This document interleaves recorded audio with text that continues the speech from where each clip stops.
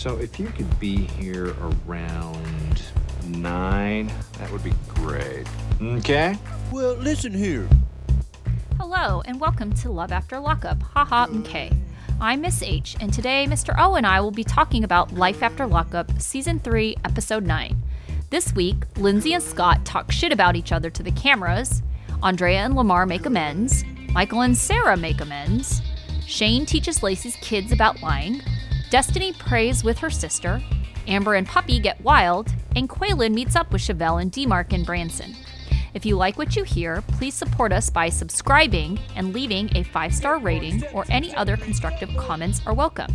And if you watch 90 Day Fiancé, check out our other podcast channel, 90 Day MK, Teachable Moments with Miss H and Mr. O. Thanks, stay safe, and enjoy. Hello, Miss H. Hello, Mr. O. How are things going? Things are going well, and I know they're going well for you because today you were vaccinated. Yes, I got my first shot because we're at the stage where teachers can get shots, and as everyone knows, we're teachers. Yep. So hopefully that means we can get back to work soon. Oh, I can get back to work because I've been out of the building all year. I know. I was going to say, I've been back to work. Well, I mean, hybrid way, so sure. It's not exactly the same, but... Yeah. Uh-huh. All right, let's go ahead and jump right into it. Let's get Sarah and Michael out of the way. So Michael wants to put the hoe-ass argument behind them so it doesn't jeopardize his relationship with his girls. Sarah and Aviana are having a staring contest as Michael shows up. Michael tickles and kisses Aviana, which brings a smile to Sarah's face. Before Sarah sends Aviana off to bed, she apologizes to Aviana for how she acted at the hotel in front of her. She says that how she reacted just wasn't right, and she still loves her. Michael is putting Aviana to bed, and Sarah asks him if he wants a beer. When Michael is done, Sarah hands him the beer. Mike sits down and apologizes. Sarah says that he needs to not talk about the past, and they just need to focus on the day. Producers ask Sarah where Michael will be sleeping, and Sarah says, well, not in my room. Sarah tells Michael that nothing will ever happen with them, ever again. Michael asks Sarah when the last time they had sex was, and Sarah says, oh, years ago, which, by the way, doesn't really fit into the whole cheating on Maria timeline. So then Michael asks, when was the last time they fucked, and gives her a knowing smile, and Sarah just laughs, really embarrassed, and says she hates him. Rain starts crying, and they joke over who's going to go get her. Michael tells us he's confident Sarah's still in love with him, and he'll be able to have sex with whoever, whenever he wants. And her. He tells Sarah that it's like they're in an open marriage, and Sarah tests this by asking if he would be okay with her just having sex with whoever, and what if she asked him for condoms, and he said that he's already given her some of those. Okay, so I don't think Michael's wrong. There are definitely some looks she gives. I kind of felt like, her asking him for the beer. It's like, isn't this how the cheating Maria incident happened? It started off with her offering him a drink. And, it just seems like when alcohol gets involved, it's like, I don't want to blame it on the alcohol, but I do feel like, and we'll see this later with Amber and Puppy, it gives them an excuse, some kind of justification to blame it on. But anyways, What do you think is the best for Sarah moving forward at this point? I mean, the best meaning, definitely not Michael, right? Well, yeah, but I mean, I get where she's coming from. She wants to keep the father of her children in her life. But I think at this point, what does that look like? It does not look like him living there and them flirting with each other. Yeah. It definitely doesn't look like that. And that's the thing, too, is whatever she's saying, she's very much dismissing him in a super flirtatious way. That is oh, shut up. I hate you.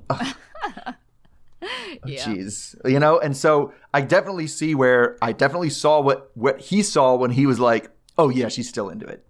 She might be saying, we're not, because it's also as soon as you make the big, bold assertion, we are not sleeping together. And he was oh, so you're saying that was a possibility then? It was on the, it's maybe not on the table, but it's table adjacent. We'll get there. Right. We can get there. Maybe a little more cajoling and, we get there.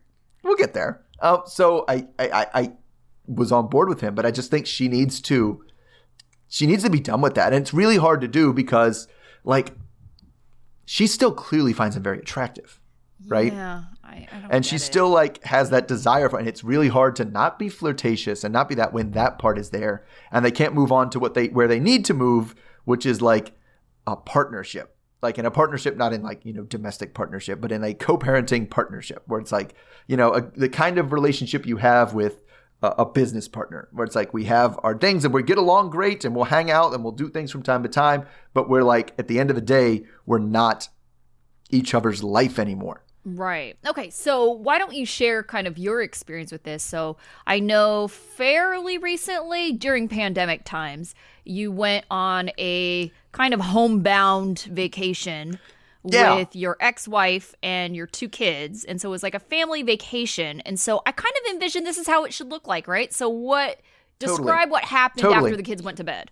I mean, the kids went to bed and like, maybe and most of the time after the kids went to bed, it's kind of like you're kind of in your own spaces, right? Maybe you finished watching whatever was on TV. You were sitting on separate couches, but the conversation that's there isn't, sexually charged conversation. That ship has sailed. That's gone, right? That's done. So it's, conversations that are just like, when we were there, the freaking presidential debate was on, right? So you watch that, you talk politics, you mentioned the same things you were talking about that you would talk about in front of the kids, right? There's nothing that you wouldn't go into that. And then, everybody just goes into their own bedroom and reads their books and goes to sleep. It's not, it's definitely not to say that there's no beer, but there's like a beer. It's definitely not, we're just going to get, we're going to knock them all back and get a little tipsy and get wasted. Like that's not where that relationship's at anymore. And that's not where it needs to be, because you're right. When I'm imagining what the best thing for her is, I'm imagining something very similar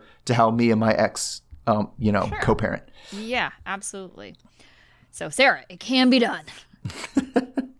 Right. So let's go to thinking of things let's go to Lacey and Shane. Okay. Because just Shane. Oh, poor guy. Speaking of children. Yeah, speaking of children. So Shane, Lacey, and the kids are all sitting down for a dinner. Shane starts making some weird conversation about kids lying to you at school as basically just to subtweet Lacey. He, of course, knows that inmate John, not Dad John, is out of prison, and that Lacey knows that he's out of prison. So he knows that Lacey knows that John is, one of those high school type things. So Shane says that John is the biggest problem in their relationship, and if necessary, he will eliminate the problem. God. All right, so then we switch over. The thing is, I think he means physically. Like, he'll physically beat him up, take him out. But, like, Shane cannot beat up John. No. Like, no. Not happening. So anyway, we switch over to John, who is burning the crap out of some grilled cheese for his buddy Lloyd. Lloyd's a little worried that John is still playing endless solitaire as if he was locked up. He says, you can do other things besides the things you did in prison. But anyway, the real reason Lloyd is there is just so that there's someone for John to talk about Lacey and how he basically doesn't know how to quit her. Despite how he always seems to end up in a jail cell whenever they get involved. John says that he just needs closure from Lacey, but he can't get it because Lacey won't answer the phone or text him back. Back with Shane, dinner is over, and he goes into the kitchen with Lacey and pulls the, "Is there anything you needed to tell me?" before just telling her what he knows. Lacey's response is to be super condescending to Shane and mad at her dad for snitching about it. Shane starts to ask a bunch of questions. Have you been meeting? Are you talking to him? She says, no, of course not. I'm pregnant with your baby. Shane wants to get a protective order, and Lacey is worried that if John shows up, Shane will do something to land himself back in prison. Like, take her out or whatever. Take him out. Yeah. So, all right. So I had a few smaller questions here, right? Mm-hmm. First of all, is this really a situation where they would give you a protective order? John hasn't been abusive to her. No, I don't see why, unless there was harassment happening, right? And I kind of feel like you can't really say it's been harassment if you've been also engaging, right?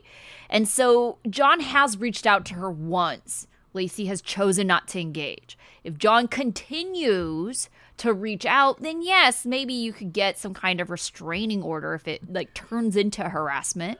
But how it is right now, it's not harassment. Yeah, I mean, it just seems like, I mean, as much as he wants to get together with Lacey and meet up with Lacey and get his closure or whatever, he does seem to be, I think he sent probably a couple messages, but nothing that could be construed as like harassment. I mean, we did that thing where he kind of showed up at a restaurant and like drove past the restaurant she was in, but like she doesn't know that. Like, and so it just seems like it seems like an abuse of a valuable legal tool to be like, I don't want this guy around my wife, so I'm going to get a protective order. Right. Like, that doesn't seem right. He clearly doesn't get how it runs. And I feel like he's trying to put it on law enforcement, without Lacey's consent. Like, I don't want this guy anywhere near her, so I'm going to make it so the police are like making sure that they can enforce the fact that he is not around her. But she's probably like, I don't care. It's fine. Like, I can handle myself. Right. And so the other question I had goes back to John. What kind of closure do you think he's going to get from Lacey? Like, I don't understand what he's looking for there. If he says he's looking for closure.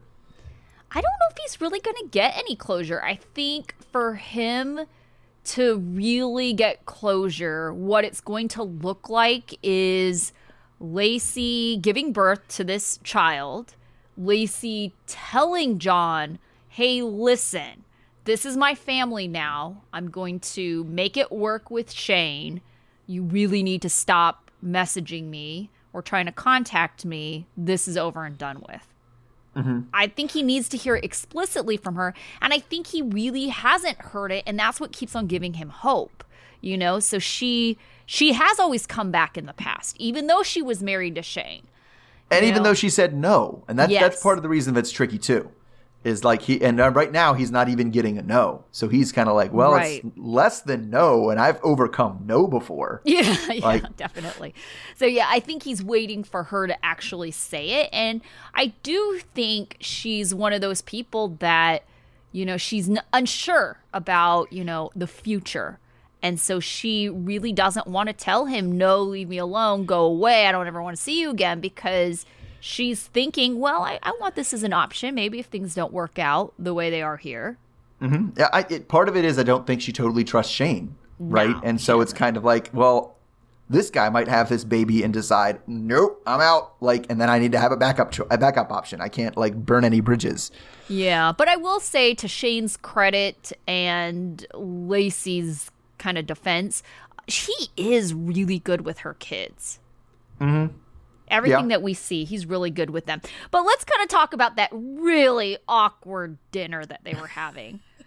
So bad. That was the weirdest conversation. What it was adult so weird. Has that conversation in front of their kids? I just wanted Lacey to be like, I get it, Shane. I get it. You're not subtle. You're slick. I get it. We'll talk about it later. But just to be like, but she even played dumb after him. Like, it was such a weird, like, I could only imagine trying to have that conversation with my kids, and they're like, Dad, what are you talking about? Right. Where did you come up with this out of nowhere? And it was so like beat around the bush.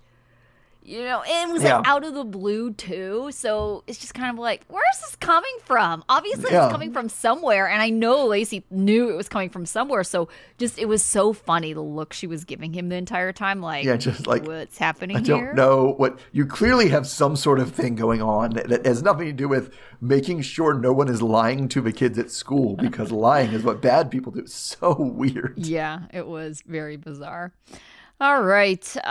Speaking of bizarre, I think Quaylen's stalkering being played out was a bit bizarre. So Quaylen has made it to Branson. He keeps calling and calling Chevelle, but she's not picking up. So he calls Maila instead. Chevelle is with Maila and her cousin D-Mark, and she excuses herself to go to the bathroom when Maila gets the call. Maila tells Quaylen that she's with Uncle D-Mark, and Quaylen recognizes a Ferris wheel in the background. D-Mark asks her who she's talking to, and she says her dad. Chevelle is pissed that he happened to call when she was away, because she would never let Maila pick up the phone for him at this point. We see in the commercial break that Quaylen goes into a tourist office and overshares his personal situation and says he's looking for a Ferris wheel. Even though the nice lady working the desk asks if they all know he's there, and he says no, she still helps to direct him to Chevelle's location. Quaylen rolls up with his suitcase as Maila gets in a go-kart as Chevelle and D-Mark look on. D-Mark says that the focus should be on herself and her daughter, and Chevelle laments how she got Maila calling Quaylen daddy. And speak of the devil, Quaylen just shows up. Chevelle, however, is grinning ear to ear and gives him a big hug. D-Mark is scowling in the corner when this is all happening. Chevelle thinks that, Quaylen is showing her that he loves her, but doesn't know how he wants, to be there. D-Mark says that Quaylen doesn't have a seat at the table yet, and D-Mark's thinking about the family. Quaylen says, he has a seat at this table, and his feet are up. And so then this just pretty much is the beginning of them both bickering back and forth as Chevelle is sitting there grinning ear to ear like an idiot. She says she's just smiling because she has no idea what's going on. D-Mark gets frustrated and walks off to check on Maila, cursing the whole way.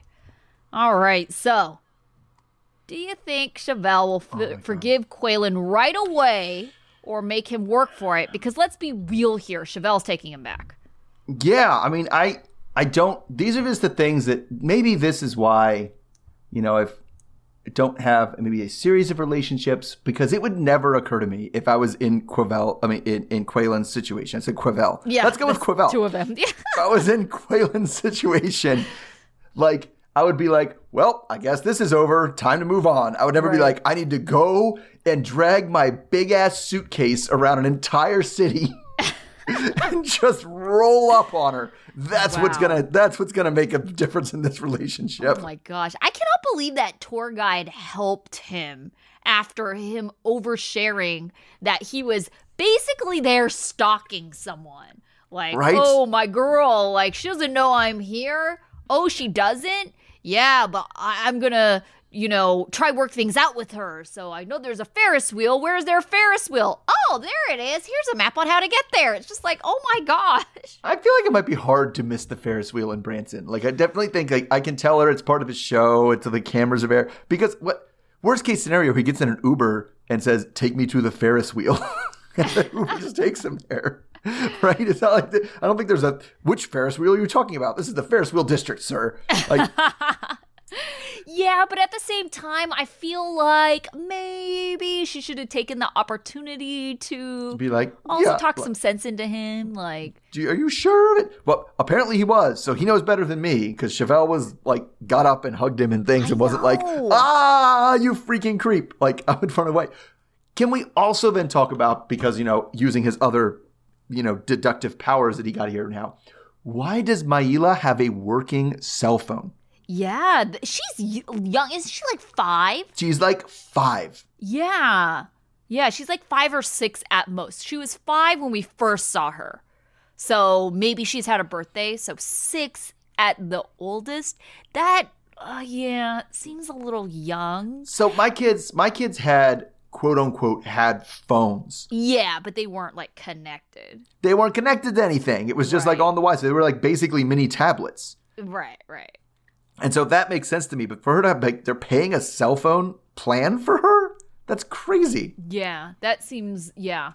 And then Uncle D-Mark, freaking grabbed the phone from her. I love how they're halfway through the conversation. He's like, who are you talking to? Are you on the phone? What? Yeah. What was he doing? It's you have the right to ask, especially at 6 years old. Come on now. Right. I don't know. I would not. Because who knows what you're going to answer. It could be spam calls. You're going to try to sell the little girl ED pills or something. I don't know what's going on with this. Oh, my gosh. Yeah, that seems not smart. And I don't know. To me, just everything about their segments seemed really staged. So staged. How Absolutely. Is this happening in real life? You just happened to video message her daughter. No, Chevelle happened to be in the bathroom when this happened. D-Mark just happened to let her continue on this conversation. This Ferris wheel happened to be in the background. Quaylen happened to find the Ferris wheel. They happened, it's just too many coincidences. He happens to roll up on them with his suitcase exactly at the same time they're talking about him. Yeah. Maila isn't there. Everything was super staged. I agree. Yeah. It seemed very, very staged. Very ridiculous. Yeah. All right. So going on to, I don't know if other staged, but let's just go to Andre and Lamar. Yeah. Their segments typically seem staged. Yeah, but this was except for when Andrea's blowing up, then that doesn't seem as strange. I think they set up everything around it, kind of like when you do a movie explosion. Like it's gonna like blow, but we'll just keep everything around safe. We'll set up the right scenario, and we'll just see what happens. Yeah. So anyway, this one was different. So Andrea and the girls are finally leaving the hotel after she had a night to decompress. Andrea says that she's ready now to have an adult conversation about everything, and promises Nyla that it won't turn into another blow-up fight. She admits that she can be a bit dramatic, but she feels it's unfair that Shante blames her and not Lamar for, the relationship with the family. And then after she's back, Lamar comes home with some flowers, and they apologize to each other, specifically for their behavior in the fight. Andrea says that she was mostly upset about the lying, but also that she didn't get to be a part of her daughter meeting her sister. Anyway, Lamar suggests that Andrea and Shante have a sit-down because he mostly feels like it's a big misunderstanding. Then he tries to make out with her, and they actually have a playful moment. But thankfully, we don't see that much of it. Yeah, anyway, thankfully. Now that things are in better shape, Lamar apologizes to Priscilla for making her promise to keep a secret from her mom. He tells her that she did nothing wrong, and she gets him to pinky promise never to keep secrets again. Then he drops a beat and lets her freestyle about the whole situation as he joins in. That part was actually really sweet. Yeah. But anyway, so do you think, because I don't know, do you think Lamar's solution to this Shante problem is just having Andrea and Shante sit down and hash it out? Is that going to be a viable solution? I don't know. I mean, it's unpredictable because Andrea's unpredictable, Like, she seemed kind of open, but, a bit hesitant about Shante being part of their life. And I feel like, I don't know, you just never know what's going to set her off. Uh-huh. And I think you're also don't really know what Shante is going to say in that situation either, because it definitely feels like Shante feels rejected by at least Andrea. And so if that's the case, like she resents Lamar because she thinks Andrea is keeping Shante from the family. So already they're not on good footing. So I feel like what Lamar has to do is he needs to facilitate this situation. He needs to start off by saying, I think there's been a misunderstanding about, whatever's been going on with his family, about who wants someone here or not here, so we just need to forget all of that. We all agree that we want to move forward as one family unit. So let's start off fresh. But I think Lamar is going to have to do something. Right. That was what I was getting to, is I just felt like the way he kind of proposed it is like, my daughter and my wife don't get along. Maybe you should just throw them in a room and make them figure it out. Yeah, like he needs to be part of a solution, right? Right. He needs to, because otherwise he just makes the whole thing worse, right? Mm-hmm. Because like both of them kind of feel like abandoned by him, and like now they're making guesses on whose side is he on. Like there needs to be some mediation, and he needs to be the mediator. Yeah. Like so, I don't think his plan of I can't figure this out, so I'll just let you all do it. Like that's not going to work. Right. And I do also think that regardless if it's true or not, he kind of has to take the heat for what's happened in the past. You know, otherwise Shante is going to always resent Andrea. And even if it's legitimately true, like maybe Andrea did start off by saying, I don't, want her part of our life or part of this part of the family. I want you to keep her separate. Mm-hmm. Like maybe she did say something like that in the past. Maybe Lamar can say, oh, I'm sorry, it was a misunderstanding. I thought that's what Andrea had said, but that's not what she had meant at all, And so kind of taking the heat, for whatever's happened, I think is really the only way you're going to prevent them from being resentful of one another, especially for things that have happened and really can't be changed from the past. Right. Yeah. I mean, that's definitely a lot of truth there. Like he has to, especially if he does honestly think it was a misunderstanding, then it was him that was the one that misunderstood, right? Like it wasn't Shantae's fault, because he pretty much relayed to Shante what he thought Andrea had said to him or had made clear to him, and he didn't. Now, do we think it actually is that? maybe not. Like, I think that Andrea, when she kind of got into this scenario where she can see, and this is typical of her character, where she can see, oh, I'm going to start looking like the bad guy here soon. I'm just going to not just go about face, but say I never meant any of the things I said before. Like all this stuff, all that situation, I didn't mean for that to happen. That's not what I meant at all. So, yeah. Yeah. All right. Let's go ahead and move on to Amber and Puppy. So Amber and Puppy are both getting dolled up for a night on the town. Puppy tells us that she is so into Amber, and she's hoping that after a night of drinking, she'll get a better idea of where they stand. They both take turns chugging a bottle of Crown before they hop into a cab. Puppy tells Amber to make sure not to leave her alone, and Amber reassures her that she will make sure that she has a good time. They get to Barnacles, a sports lounge, where Amber greets her friends and introduces Puppy to everyone. She starts everything off on the right foot by complimenting Puppy in front of everyone. They continue to chug out of bottles of liquor, and Amber and Puppy start making out and giving each other lap dances and feeling each other up. Amber thinks she might just be gay when she's drunk. Amber says she needs drinks and leaves the table to go find some, leaving Puppy alone with Amber's guy friends. Puppy tells Amber's friends that Amber seems distracted, but they assure her that Amber has only been with men and she's just maybe not really ready to be official. The friends are all ride or die for Puppy. Amber comes back to the table but is talking with some other guys at the other end where Puppy can clearly see her. Puppy is upset that Amber is kissing her, laying a claim on her, but not committing to her. Puppy is acting distant in the car ride back to the house. Amber asks what's wrong, and Puppy just plays it off. Amber isn't thinking about how her dude is complicating things because she loves Puppy with her whole heart and doesn't intend on hurting her. Puppy thinks that Amber only seems to have feelings for her when she's drunk, and that hurts her because she loves Amber all the time. But she knows that she's too drunk right now to talk about anything, so instead they just go to their room and make out as they close the door. All right, so Amber, it seems like she has good intentions, but we don't really see too much of her other guy, but she seems to think that this isn't a problem. So if push comes to shove, do you think Amber would choose her dude or Puppy? I mean, I think that's the problem for Amber, is that I think when push comes to shove, she's going to try her best to have both. Yes. Like she wants to have her cake and eat it too. Yeah. And like at some point, one or both of those people is going to have to leave Amber because she's not going to choose between those two. Yeah.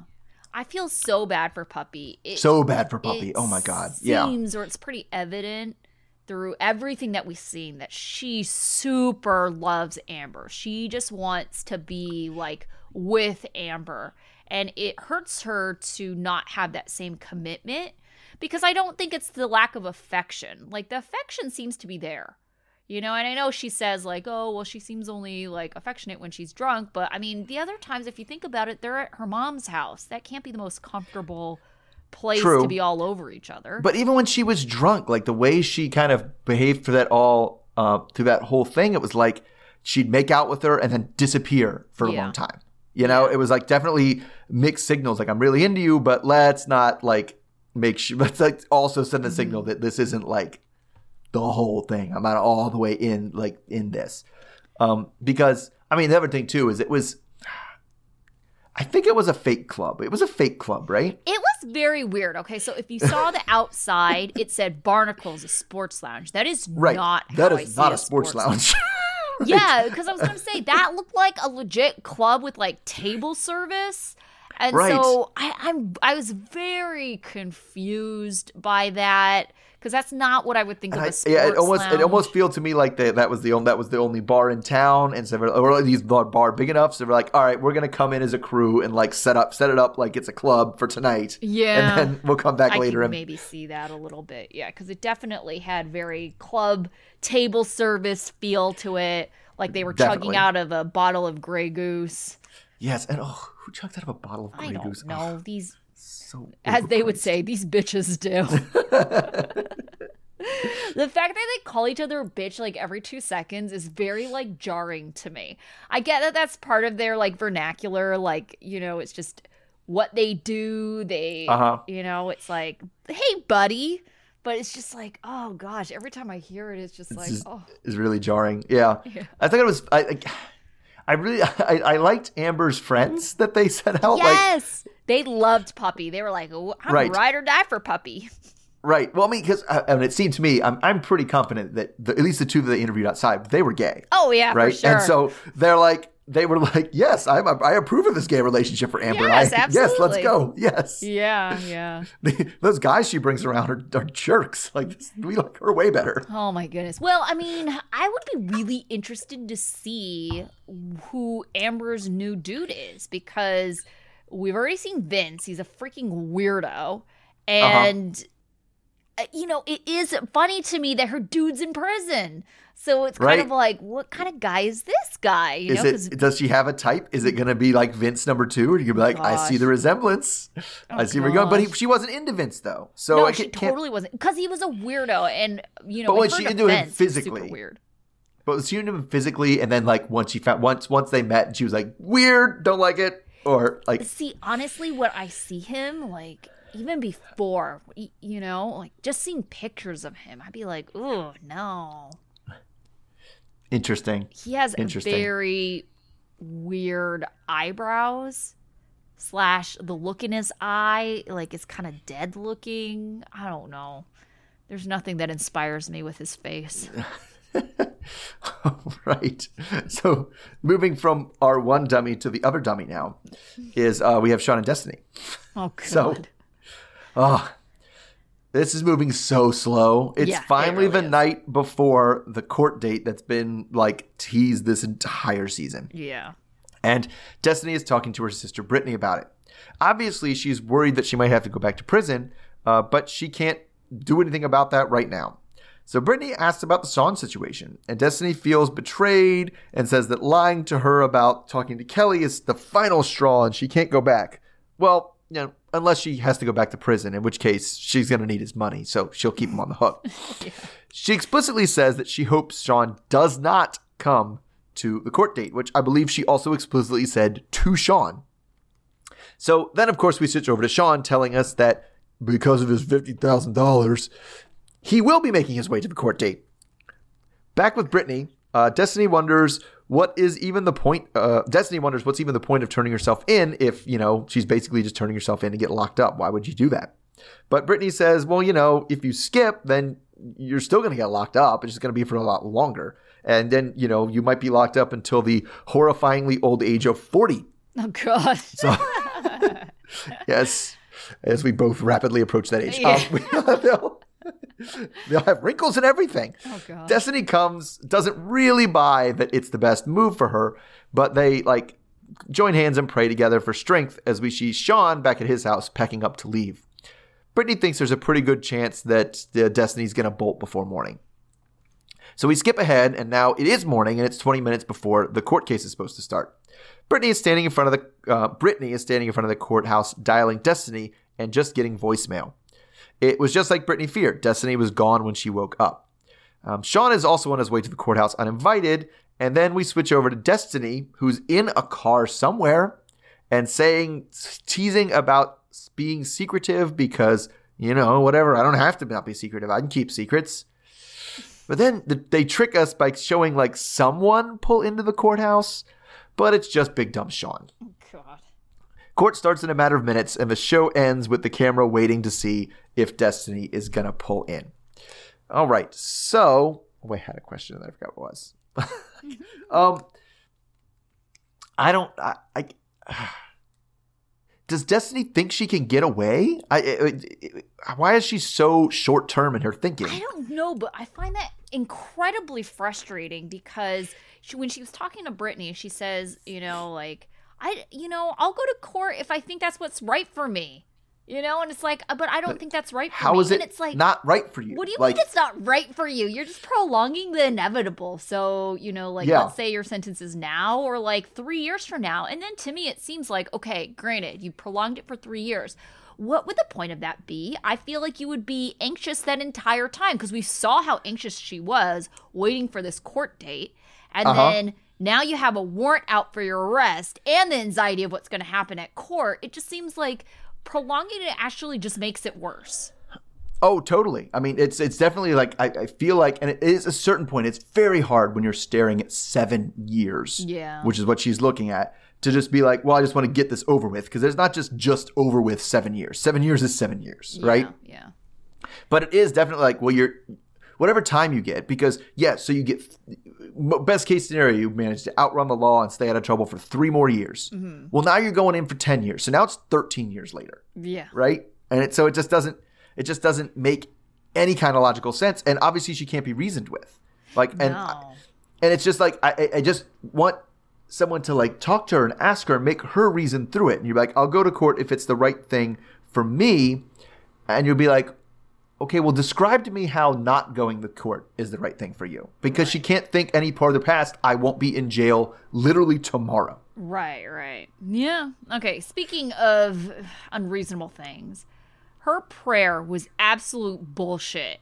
It's like, have you been to church before? I'm pretty sure those are all the things you're not supposed to say in prayer. First of all, like, who do you think you're talking to that doesn't know you're lying? Like, I felt like all the stuff she said in there was like what you would say to a jury, you know, in your closing arguments. Like, I am not the sum of my actions. It's like, all right. I am not a bad person. It's like, so she was saying like a self-affirmation rather than a prayer. Yeah. Like, and I was just like, this prayer is absolutely like, because I mean, at least I'm not, you know, I grew up Catholic. I'm not the most religious person in the world, but I definitely feel like if anybody already knows you are not the sum of your actions, it's just Christian God. Like, that's pretty much the definition of what Christian God stands for. He's pretty much that. That's what it is. Yeah. And that's what I was thinking. I was like, I feel like they would have taught you this in church. Yeah. Like, sitting there lying to God is probably not going to help you get your way. Right. Because I feel like that's what this is. It's like some kind of plead to get your way. Right. But, and that's, again, having grown up Catholic, it was like, you know what she should be doing? She should be asking for forgiveness. Yes, I know, right? Oh, that Catholic guilt. That Catholic guilt coming back on me. I was like, oh no. Like, okay, the other question I had was, what is Sean's plan? Why does he think it's more likely that she'll come to court if he's physically there? He's an idiot. How is he going to get her? What's the mechanism here for getting her to court because he drove a car there? Oh my gosh. Like, now he just knows, all he's going to do is know sooner that he's out of his $50,000. Right. Okay, so I think he thinks that he somehow has more control over the situation if he's there. So let's say that, you know, the time actually gets there. Let's say it's 8 a.m. and she has not shown up to court. I think he thinks that, like, oh, well, I could, like, drive around and, like, go to all of her, you know, known destinations and see if she's there. I think he feels like there's something that he can, like, put in action. So I don't think we're quite there yet in the whole timeline of things because, like you were saying, the timeline is moving extra slow. Yeah. But I think he feels like he somehow has more power. But I would say that what also makes Sean a big fat dummy, other than feeling like he has some control over the situation when he very clearly does not, is why he keeps on, I don't know who he's trying to lie to, himself, the cameras, and he keeps on like going back and forth about what he's really upset over. Like, oh, it's because I'm on the hook for $50,000. I don't know if I'm upset over that. Or, I just really love her and I just want to make sure she's okay. Or, oh, I don't know, she's like, has another man. And like, what's all this shadiness on social media? It's like, I know at the end of the day, it's the money. Why do we even pretend it's anything else that you're concerned about? I would say it's he wouldn't say this out loud. It's the money and the sex. Like, she was having sex with him. Like, there's that too. And he doesn't like that there's other guys that she's in with. Like, he gets to he wants to keep his $50,000 and still get laid all the time. Like, I don't think he's thinking, I think he also might be confusing being really into this girl and really loving her with, I like that she sleeps with me all the time. That's cool. I like that part. He carries around a legit photo of her. Like, that to me is crazy. Yes, that is weird. That is creepy. Yeah. I'm thinking as a almost 40-year-old man, like, so younger than Sean, like only photos in my pocket are my kids. And I don't think I have those anymore either because they're all on my phone. Right. Like, and even then, it's like, okay, you just have this random one that's framed that you travel around with. The framed one, too. It's not even in his wallet. It's not even like a wallet. No, that's what I was talking about. I was talking about the one that was... in a frame that he was packing in his suitcase. I do not carry framed pictures of my children around in my car. So that is even more weird. Yeah, it was very odd to me. It's like, okay, but... So you go Does he to do that thing where he, like, room. kisses his fingers and touches it? Oh, let me kiss. Gosh, I don't know. But then you, like, just... I don't know, put it up at your nightstand in like a hotel room. Like, that to me just seems really weird. Yeah. Yeah. All right. So weird. So, last up we have is Scott and Lindsay. So Lindsay has just told Scott it's over as she flipped over the table. She walks to the front of the house for what she refers to as target practice. Scott is thumbing through the book that Lindsay claims the quote he got mad over was from and tells us that this is exactly the reason why he believes Lindsay will go back to prison, because she's angry and has rage. Scott goes inside to check out the damage that Lindsay did while trashing his office. He says he's not surprised by what he saw. He tells us that he gave Lindsay a chance to be better and to prove herself when she got out, and he's disappointed that she is who she is, and he tells us that this is the most toxic relationship he's ever been in. Lindsay, meanwhile, is on the phone with a friend asking about locks, and they talk about how she has no intention of leaving the house because she has tenant rights. Lindsay isn't worried about anything because she says she is 5 steps ahead of Scott, and she lays down the rules, and anyone who goes against them has hell to pay. All right, so it looks like this is going to be a battle for Scott kicking her out. What kind of rights do you really think Lindsay has to this home? I'm actually looking I'm actually literally pulled up Mississippi like tenant right laws. Mm-hmm. And from what I can tell, none. She has absolutely no rights to anything for that house. Right, because she's not on rent. The lease. She doesn't have a lease. Right. Let's back up. If it is a rental, is she on the lease or not? If she's not on the lease, she has nothing. I don't think she's on the lease at all. And the reason why I say that is because she had no idea that this house was even leased in the first place. So wouldn't you have to sign something in order to be on the lease? Right. So that's tricky because because she's not the tenant. Now it's tricky because usually if someone stays there, you do have to disclose all the people that live there. Yeah. Like I know that when you sign the lease, you have to say all the people that are going to be there. So, yeah, unclear. I would say that the other thing that I could kind of see is if you have any bills going to that address, you could probably argue something about you living there, and then that might give you something to argue against. Yeah, so I just think that I think even the most generous scenario, because she's living there, I'd still like 2 weeks notice is all he has to give her. Yeah. And then he can say, this is my lease. I don't want you on it. I'm taking you off of the lease. I'm taking your name off of it. You need to move out in 2 weeks.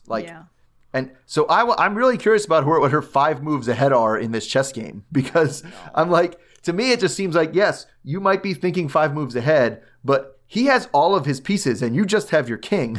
You can think 5 moves ahead as much as you want. You're not winning that chess game. Yeah. And I'm sorry, but I have zero sympathy for Scott in this whole thing. It's like he comes out saying I gave her the chance to show me that she was, a model citizen and that she's changed. He didn't actually say changed, I don't think. Yeah. Because that would kind of imply that he knew that she wasn't exactly good news to begin with. And he's trying to make it seem like, I was giving her a chance. And then now all of a sudden it's kind of like, I knew she could be like that. She's a pretty terrible person. Which makes me really think that he actually does have a plan, and he knows exactly how much right she has, and he knows exactly how he can kick her out of this house, because he was always he always had that as an escape valve anyway. Yeah. So I'm very curious to what her plans are besides if he kicks me out, I'm going to break all his windows. See how he likes that. That's going to be her.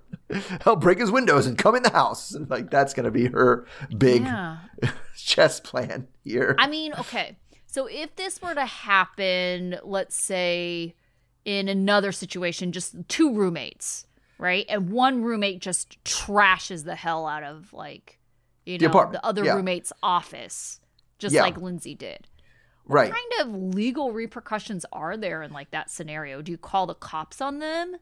Say vandalism of your own home? Because it's kind of a weird gray area. It is weird destruction of property, but if it's joint, because they're not married yet, but I wonder if like, what if they were married? It would be joint property. Right. Like destruction of joint property. That's a weird thing. So yeah, I don't know. I just think he wants her out of the house, and I think she won't have much of a choice. Like I really don't. Yeah. I don't see how it works. Now, granted, we stressed this enough. Neither of you people are good people right now. Like they're both really, really garbage. Yeah. But I kind of just you know. She is just somebody who thinks she is so much smarter than she really is. Like she's just like, I think he thinks he's more of a catch than he really is. So he is. Yeah. But in terms of getting the upper hand in this situation, she's just oh yeah, well he's so dumb he doesn't even know. Like I don't think your plans are as foolproof as you think they are. Right. Yeah. All right, so we did not hear from Brittany and Marcelino this week. So who did you have as your student of the week? I went with Lamar. Mm-hmm. Like he came in, I thought he was mistreated by Andrea before, but he still came in. Well, he always is, but he still came in with the flowers, ready to like, if she wasn't already calmed down, to calm her down. I think he did a great job apologizing to Priscilla.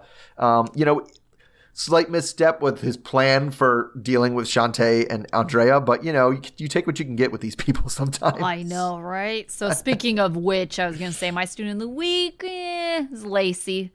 It's kind of like on that, well, you know, she didn't do anything terrible. And I would say more specifically, I appreciated how she handled all the conversations with Shane.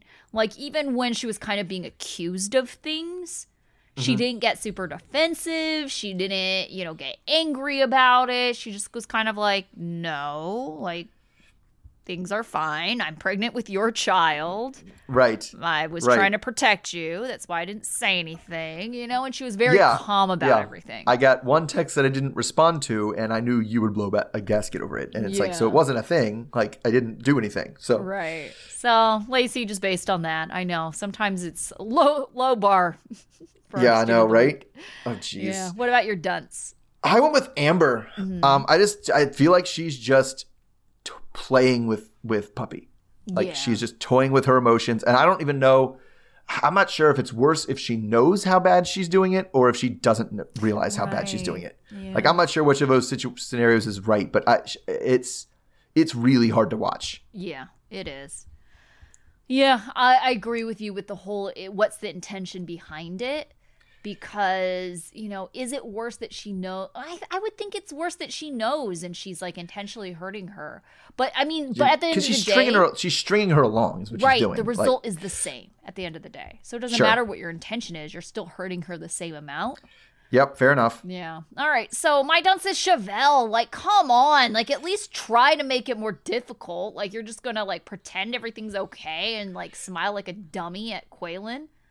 Oh my god. She got up and gave him a hug and everything. Yeah. It was like, oh my gosh. The only thing that would have made it worse is if she jumped into his arms, like running, jumping into his arms. And what happened wasn't too far away from that scenario. It wasn't. It was definitely like she really appreciated it as a romantic gesture, which leads me into my life lesson. Rolling up on somebody randomly is not a romantic gesture. It is super aggressive and like I would say borderline abusive just to roll up on somebody who said they didn't want to see you. And it's like, it definitely mad at Chevelle for like encouraging that type of behavior because it is not okay. Well, you know, and I've said this, I can't remember on this podcast if I've said this, but you know the only difference between someone who's considered romantic and someone who's considered a stalker, the only difference is how the other person feels about you. So, you know, if the person like Chevelle is like all goo-goo-eyed over Quaylen, like, yes, this is a very romantic gesture. But if she were still mad at him, she'd be like, okay, crazy stalker, get the hell away from me. But I mean, that's true about a lot of things too, right? It's true about it's true about the only difference between, like the guy who, the Capitol guy who stole Nancy Pelosi's letter and left a quarter. Like, if I buy someone from something who wasn't selling it, it depends on how they feel about the object in question, right? Whether if I left somebody a 20 for their shoes and be like, no, you stole my shoes, but they could be into it, so then it was not stealing. Then you bought their shoes. Maybe. All right. So my life lesson actually applies to a couple of different couples. But I think I was thinking specifically about Shane and his dinner conversation with the kids and Quaylen and Maila's phone call. Don't involve kids into your drama, right? This is why they feel like it's somehow their fault when things don't work out. Yes. If you're involving them, sticking in the middle of these things, it's like they feel like, they're directly involved because you've made them directly involved. Yeah, I mean, imagine if the Lacey and Shane thing had blown up into a bigger argument, right? Mm-hmm. So all the kids would take away was, okay, Dad was talking to us about lying, and it just turned into a huge fight between Mom and Dad. Yeah. And so they're like, oh, so our conversation is what made them start fighting. Right. It's like, no, that's not good. Yeah. You don't want them thinking that. Right. Yeah, keep the kids out of it. Yep, definitely keep the kids. Save the children. Always. Always save the children.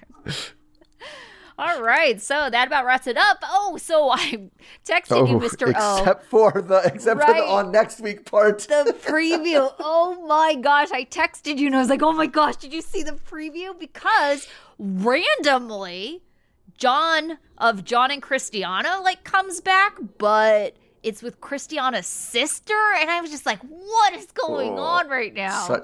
We forgot. They had us at the end of a season. That's what I said. The end of the last season.